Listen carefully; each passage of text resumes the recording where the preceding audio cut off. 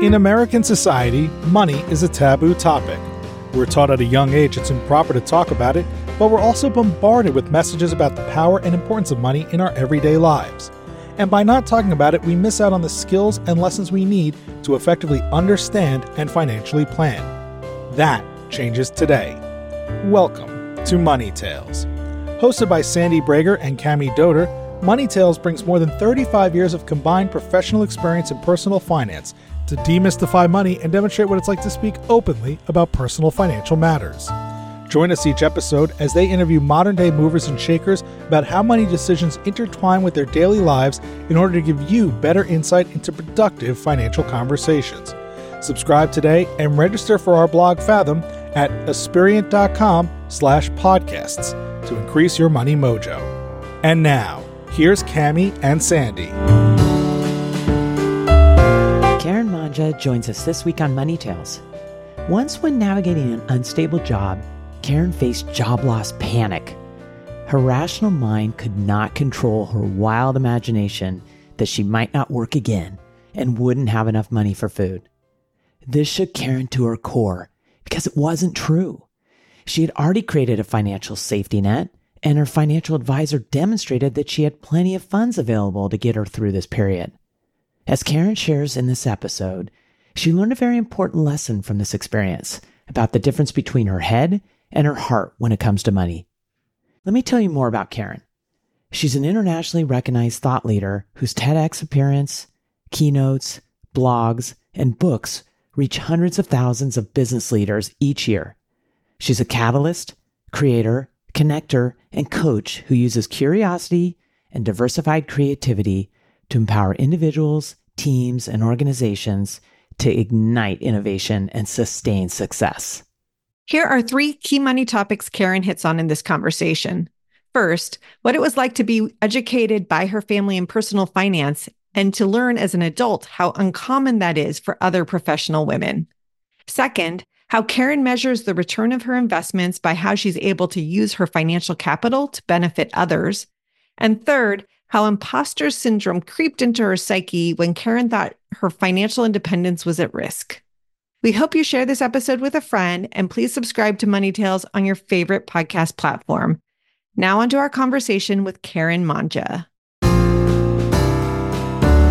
Welcome to the Money Tales podcast. I'm Cami Doder. And I'm Sandy Brager. Cami, a topic that comes up with clients is insurance, because as comprehensive wealth managers, we want to make sure the clients that we work with have all of their major risks covered. And oftentimes insurance is a very convenient way to cover those risks. I have a short story today about an insurance situation my family has just gone through regarding our beloved pet Disco. She is our dog who just turned 3, and she's had a series of surgeries over the last couple of months. And I have been relating with my husband at how glad we are that we happen to have had pet insurance. The idea behind insurance is you want to have it if you have exposure to risk that would be expensive and inconvenient and maybe impossible to cover if something were to happen. So in the case of Disco, these surgeries were quite expensive. We could have been able to handle the cost, but they came out of the blue. We weren't expecting them. And there was a series and they had high price tags. So in the end, we were happy to have the insurance. But I remember when we first got her, I was just uncertain about whether we should get it or not. She's our first pet. We haven't had any experience. We don't know how expensive pets were. It was really helpful for us this week. Oh, poor Disco.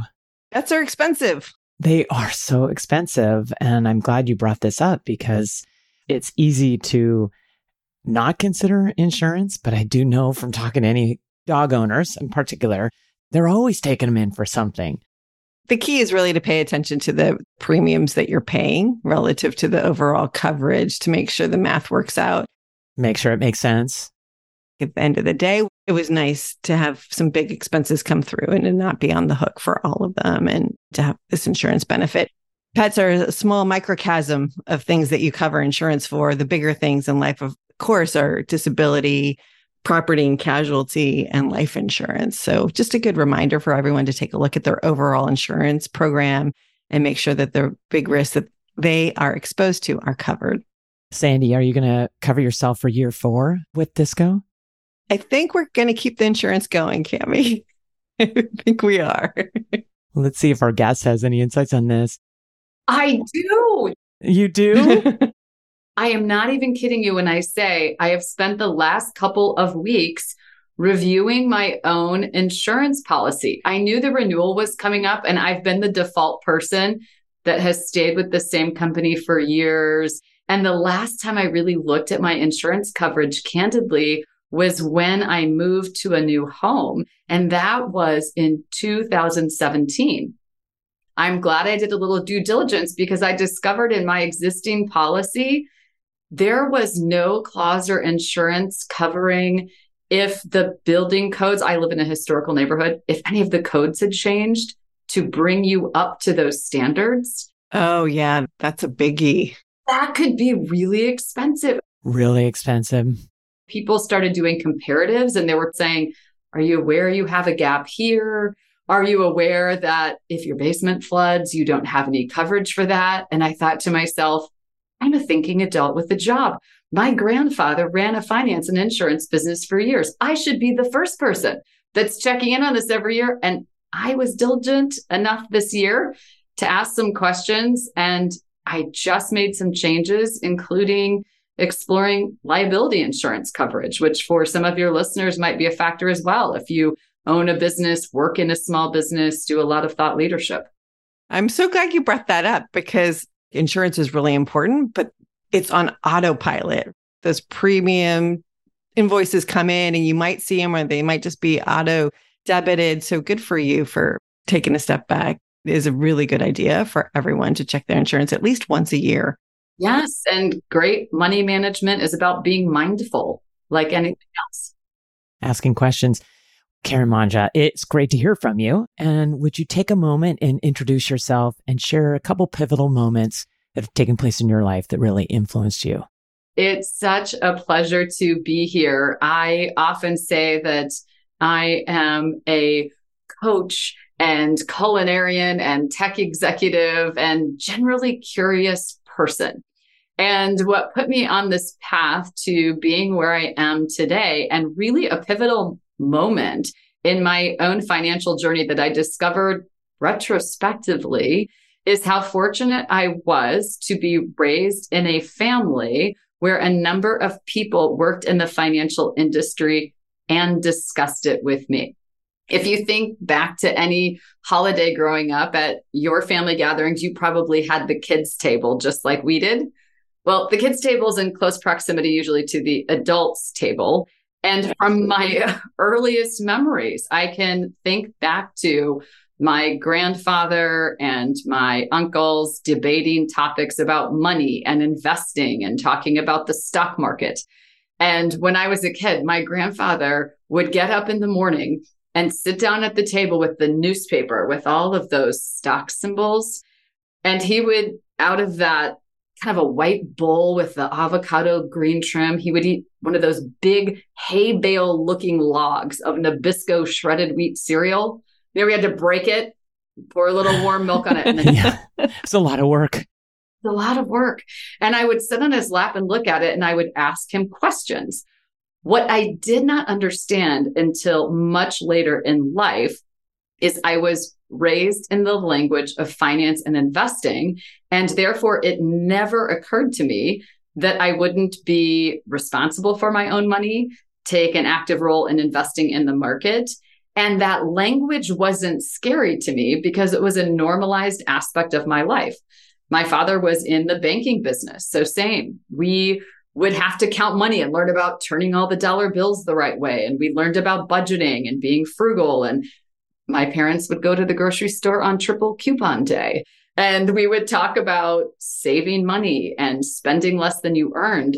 And it wasn't until truly I got into more of an executive level role and read Whitney Johnson's book, Disrupt Yourself, where she dedicates one chapter to women in money management, making this less scary. And I was shocked when I read how few women invest in the stock market or are investing their money in any way, shape, or form, other than it's just sitting in a savings account. And she said in there, I'll never forget this, ask some of your female friends who earn more money than you what they've done with their money.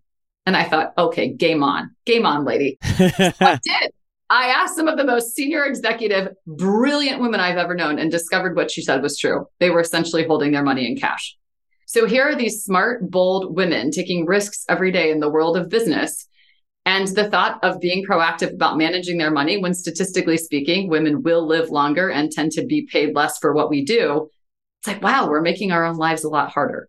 And so I saw in retrospect what a gift that was, that some of those boring conversations and the comics were a lot more fun and engaging than that list of stock symbols. It made money something to be scared of. It sort of demystified this idea of understanding how to make your money work as hard for you as you work for your money. Demystifying is so powerful. And I love the visual of you with your grandpa sitting on his lap and going through those stock symbols. And they're teaching you so much along the way. Spend less than you earn, all these great lessons. I'm curious, were you someone who really adopted all these lessons? Did you do anything different? And if so, what did you do and why? It's interesting because when you said that, I thought back to my first job, like probably many women in the Midwest, was babysitting. And I would save my babysitting dollars. And I remember saving enough that my dad took me to his bank and undoubtedly had probably bribed one of his employees in advance to have this very official kind of experience with me in an accessible way, where I opened a checking account and a savings account and then ultimately got a CD. And it was this interesting experience of learning about, even with small amounts of money, you can put that to work for you. I will tell you, I ended up using that money from those CDs, from my babysitting money, ultimately, once I graduated from university, to buy my first bedroom set of furniture. And it all came forward also into the thought of how to be generous with your money. So something that I think about is the more responsible that I am with the way that I spend and invest my money, the more generous I can be with other people. Philanthropy is really important to me, whether that's supporting the arts or providing access to education for people who may not have had the same opportunities for a lot of reasons.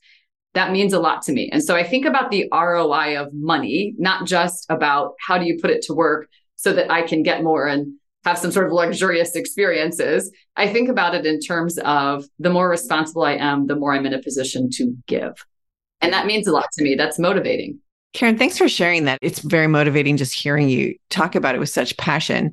Tell us about how you started to move in that direction. Was philanthropy always something of importance to you, or did you build up to it as you were building in your career and your success? Philanthropy was always important to me. I was the person in lots of student clubs in high school that were all student council and tied to specific causes. I've always wanted to help people and save the world, right? There's been different versions of that over time. What I realized as I got older and also met people in the philanthropy space and served on boards for not-for-profits is that at one point, my vision for myself is I'll eventually do well enough in my corporate career that I will leave that career and go be the CEO or an executive of a not-for-profit. And I'll never forget a friend who works in the not-for-profit world sending me a TED Talk that changed my perspective. And I'll paraphrase. Essentially, the person was saying, if you have the earnings power to be an executive and save and invest your money well, you can do more for your causes by writing checks and volunteering some of your time than you can by quitting that high-paying job, taking a much less paying job, and taking this heart mission-centered job. And I thought, isn't that interesting? Because in my mind, the impact was framed as I must be giving myself full time to that commission or to that purpose. How wonderful it would be I could contribute my executive experience into the world of not-for-profit leadership where budgets are more constrained, candidly. And it was very eye-opening to connect the thought of having a career somewhere else and making potentially a bigger impact on a cause I cared about by staying on the path I was on than it would be by abandoning that path in favor of making that my full-time profession. And not to say you shouldn't do it. It just made me see impact through a different lens, and that you don't have to exit what you're doing and take an 80% pay cut or whatever it would be, depending on what you do, in order to serve this noble cause. You can help them make a lot of progress by letting people who do that and who are experts and trained to do that well, and partnering with them at the intersection between their need and your interest. And can you tell us about some of your partnership experiences on that theme? One of my favorites is Dress for Success.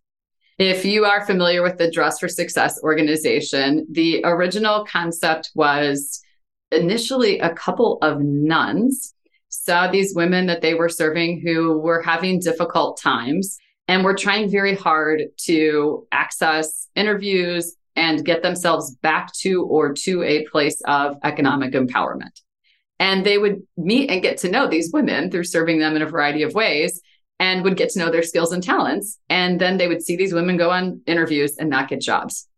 And amazingly, for what you think of as nuns and their attire, these forward-thinking women thought to themselves, I wonder if it's because they're getting judged by how they dress.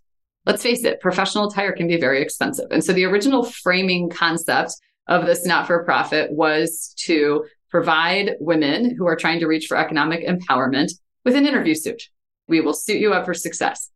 That started and has become multiple chapters all across the country. And that is now paired with career coaches and people to help you work on your LinkedIn profile or your resume. And they have a beautiful, at least here where I live in Indianapolis, a beautiful boutique where once you get that interview, you go in and it looks like you're at a department store and you have a personal shopper. The only difference is you don't get a bill. I mean, there's dressing rooms. So one of the things that I do, because I'm also a professionally trained chef, is I bake cookies and individually wrap them. And we write a little note and we put it in the dressing room when you come to get those clothes, because it's one way to help you suit up for success, that feeling that you're being cared about. Now, what's beautiful is once you get a job successfully, you get to come back to that same boutique and they shop to give you enough clothes. And I am talking toiletries, undergarments, accessories, everything top to bottom to have enough combinations you can make for 10 outfits. And then you can join their professional women's group. So they think about now as a client being a client for life. I also teach and coach in their professional women's group. So these are women getting a first job or working toward a first promotion, all the way through women who were clients 25 years ago that are now more senior in their careers and looking toward retirement and wanting to give back. I find feeding that cycle of economic empowerment for women specifically really speaks to me. And it's a combination of doing things that are unseen. No one knows I'm the princess of the puff pastry or the cookie fairy making all these treats. But at the same time, as people land a job and they're looking for their next level of how do you brand yourself or how do you differentiate yourself for a promotion, which is a different activity, or you get that first people manager job, hosting workshops and activities to teach and share some of those skills as well. It's one of my favorite partnerships. I'll lead clothing drives and go collect everybody's suits and purses and jewelry and take it to the cleaners and get everything hung up. Being a part of that is really meaningful, along with doing financial contributions. Karen, I love this story. It's bringing to life all the things you talked about, what you learned. You've done a lot of things. You're a professional chef. You've been in tech. Describe your career and tell us, were you motivated by money? Was that the primary driver? I told you I wanted to work at a not-for-profit. So that's probably an indication that it wasn't. And when you were saying that about career and being driven, something that I appreciate about Dress for Success is one of the modules they have in the professional women's group is about financial literacy and budgeting. And the last time I spoke for an event there, at the end of the evening, they hand out these recognition awards. And we gave a standing ovation to a woman who had completed their whole budgeting and financial literacy series of classes and had paid off 6 bills. We stood and gave her a standing ovation. I thought, isn't this interesting? I mean, if no one taught you about that, that weighs us down in big and small ways. And it can be very proportional to your situation as well. I thought, isn't that great? What would happen if every time you bought a stock or saved money or paid off a bill, someone stood up and clapped for you? You'd be very motivated to keep going and apply that knowledge. I have always been a strategic thinker and I love to learn. As I thought about my career initially, I thought I wanted to be in music education. I am musical. You can do everything, Karen. Really? I can't play sports. So people always say, what can you not do? I'm like, sports. You draw the line there. But I've always loved storytelling. I've always loved people. I've always loved problem solving. So I like to learn new things. And what I've discovered about myself over time is I am not motivated by mastery. So I don't need to be an iron chef. I just want to be a chef. I don't need to be a chief revenue officer. I've been a sales leader. So I'm more motivated by discovery than by mastery. And that's part of how this complex web of experiences works for me. And I will tell you, in the entrepreneurship world that I'm in now, every skill I've ever built and every person I've ever met is wildly useful. It's like I have every job I've ever had all at the same time. What motivates me is learning, discovery, problem solving, and the opportunity to make an impact on people. And so that started out early in my career at AT&T in project management. I'm an organized person. You need to communicate. Great. Very quickly, I was offered a sales role, which felt scary because I didn't know anything about sales. And it felt scary because I didn't work with people who had commission-oriented jobs. So it felt scary to me. I would risk part of my pay, even though I could work very hard. I might make less money. And so I worked with some executive mentors and folks through that process. And what I discovered was I really liked learning about problems businesses and people were trying to solve and thinking about how our solutions could help them. So I guess you could call it a business not-for-profit concept in a sense. You think about helping, thinking about making an impact, thinking about storytelling. After I had done enough sales and sales leadership across AT&T and Cisco, I thought to myself, what else? Because I love to learn. And again, I'm not motivated by mastery. So doing one job and then going all the way up the stack to become the very best and the top at it is not inspiring to me. And so I was able to take that experience and do a little bit of a shift toward leading the partner experience team and also ultimately the customer experience team at Cisco. This was the benefit of everything that you learn in sales and leadership is helpful because you need to get curious about the problems to be solved. It's just that now you're learning operations because a lot of what you hear involves operationally making some adjustments or changing how we go to market. So that was my opportunity to move into strategy, move into operations. And I found I really liked that. Once I got far enough with that and I was leading customer experience globally for Cisco, they started asking me to talk about what we were doing. How did our customer listening work? How did we make improvements? And we were doing some pretty innovative things with building a center of excellence. That led me to start blogging about what we were doing and then to start speaking about what we were doing. And that's ultimately how Salesforce found me and asked me to come lead market strategy and thought leadership and customer experience there. So you're just doing stuff you're really passionate about and finding successful. And I think about this, I know when I'm starting to feel a little stale, like I'm not learning something new and I don't feel as excited about it. That's my internal compass that says, maybe you need to learn something or get a new challenge. And it doesn't always have to be at work. That can be going to get a degree from culinary school. That can be getting more engaged with a not-for-profit. It's just, I need to stimulate myself to be the best version of myself. And through that journey, I think about very often education, experience, and exposure. My framing on it is, what do I want to learn next? Who do I want to meet next? And what do I want to try next? Even if it's just, I'm going to shadow somebody or sample a little bit of something, I kind of frame it up that way. I've never been a person that's had this single job title outcome. I like to learn things. I like to meet new people. I like to try new things. And I'm very focused on how I feel when I'm in those interactions. If you're just chasing the money, you might take that job if it looks like it paid really well.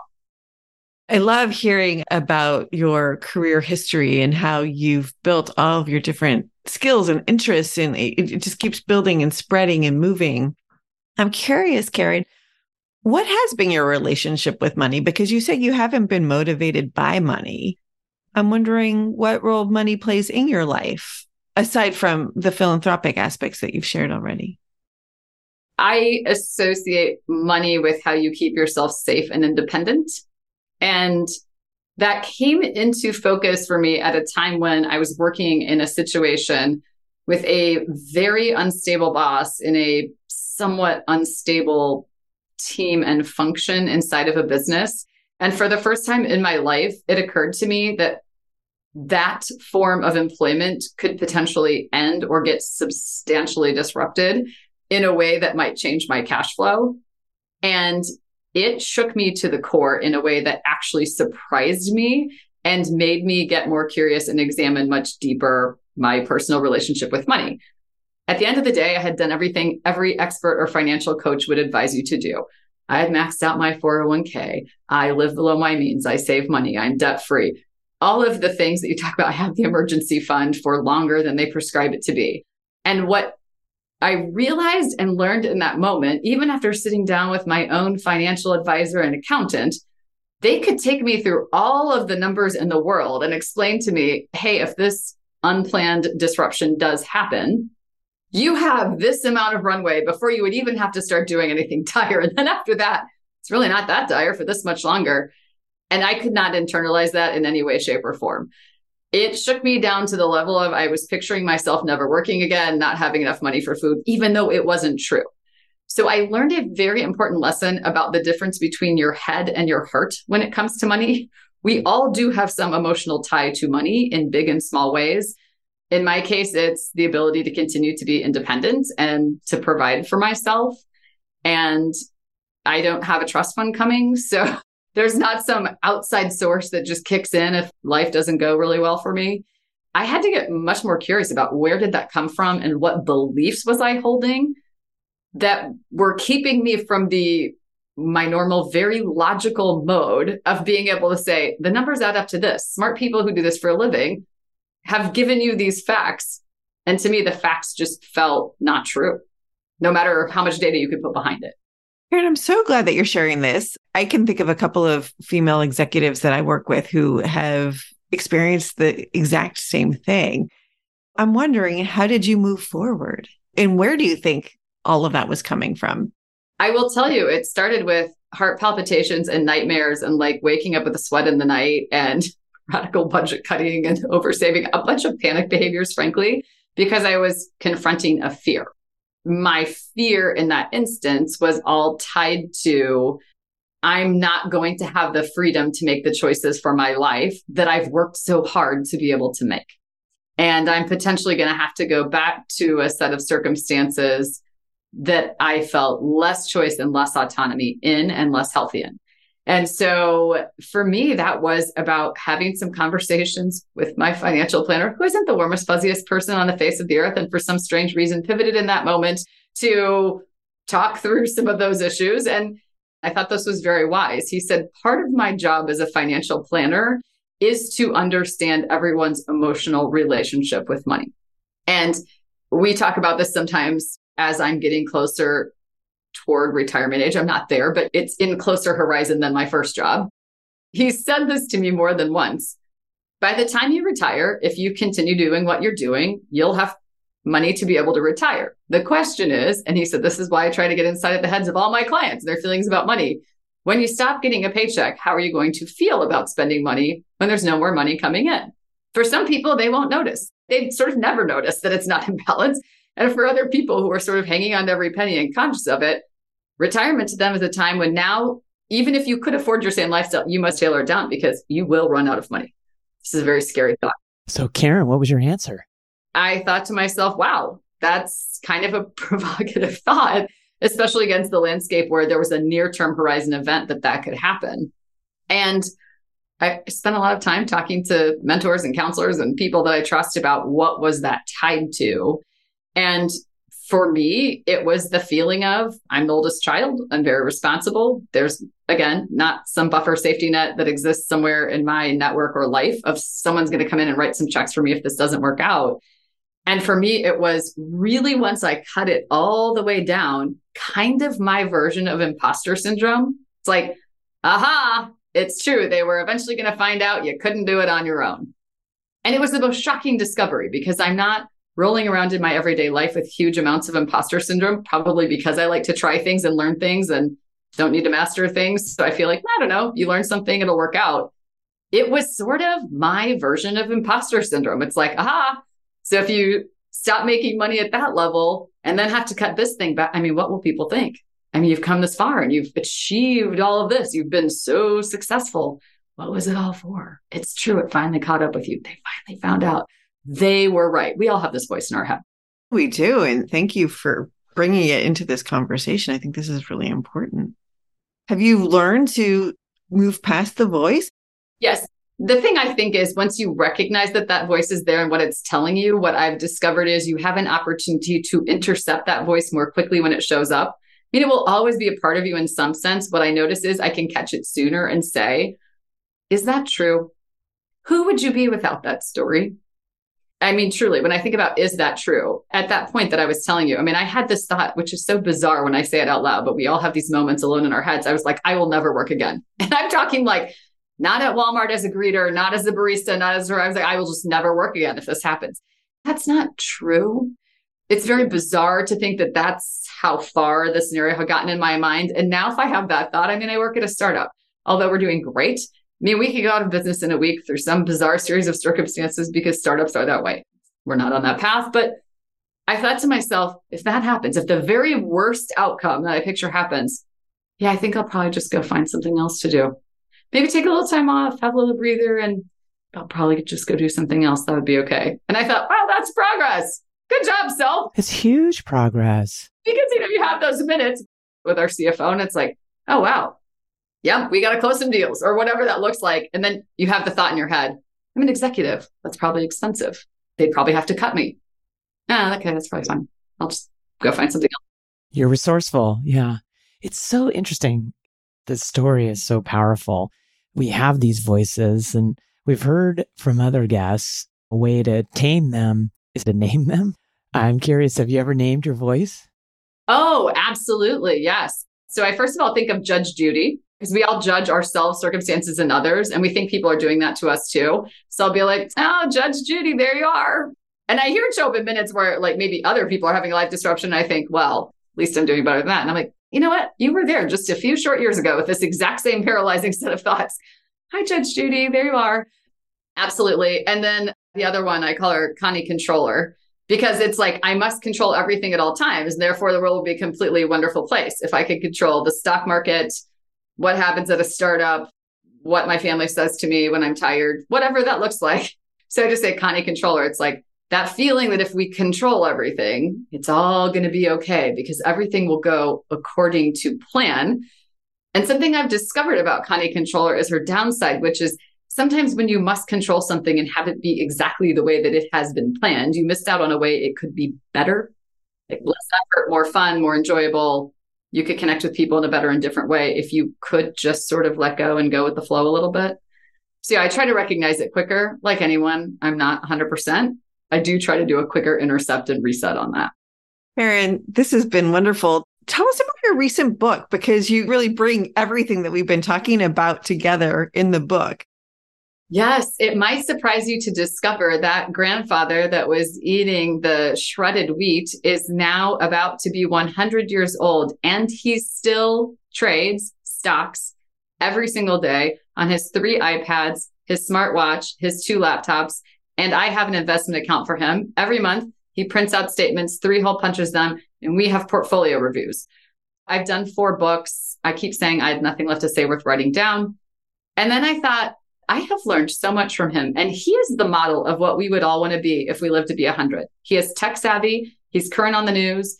He has a hearty appetite. He loves a great debate. He's still investing and is not going to outlive his money at 100 years of age. And so we did this book together called Sundays with Salvatore, 52 recipes to cultivate conversation, connection, and community. And he wrote the afterword to the book. And it's themed around our Sunday dinners we've been having together for years. So there's 52 chapters, 52 weeks in a year. Every chapter is a story, a piece of his wisdom, a little prompt for me to make his wisdom your own. And then our family recipes, many of which are in my grandmother's handwriting. There's a picture for every recipe, so you can cook and chat and convene and maybe even discuss your stock portfolio, as I share in the book. Karen, will you share one of your favorite of the 52 conversations you bring to life in your book? My favorite, and I think most important lesson learned from my grandfather that he embodies in a very authentic way is contentment is the most worthwhile wealth. Ooh, wow. That's good and heavy. Karen, tell us, what's your next money conversation going to be and who's it going to be with?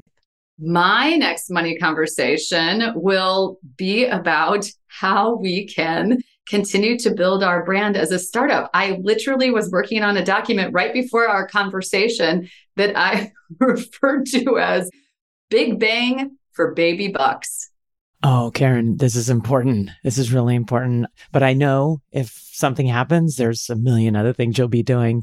Would you share with our listeners where's the best place for them to find you? You can find me on all of your favorite social media platforms. I have my most active presence on LinkedIn. Thank you very much for sharing these wonderful stories and yourself with us on Money Tales. Thanks for listening to the Money Tales podcast. If you've enjoyed this episode, share it with someone you think would benefit from listening. And leave us a review on your favorite podcasting platform. Your ratings and reviews help more people find our podcast. If you're inspired to gain clarity and peace of mind about financial matters, don't hesitate to reach out to our team at Aspirient. Go to aspirient.com/start a dialogue. Or you can email Sandy and me at podcasts@aspirient.com. See you next time.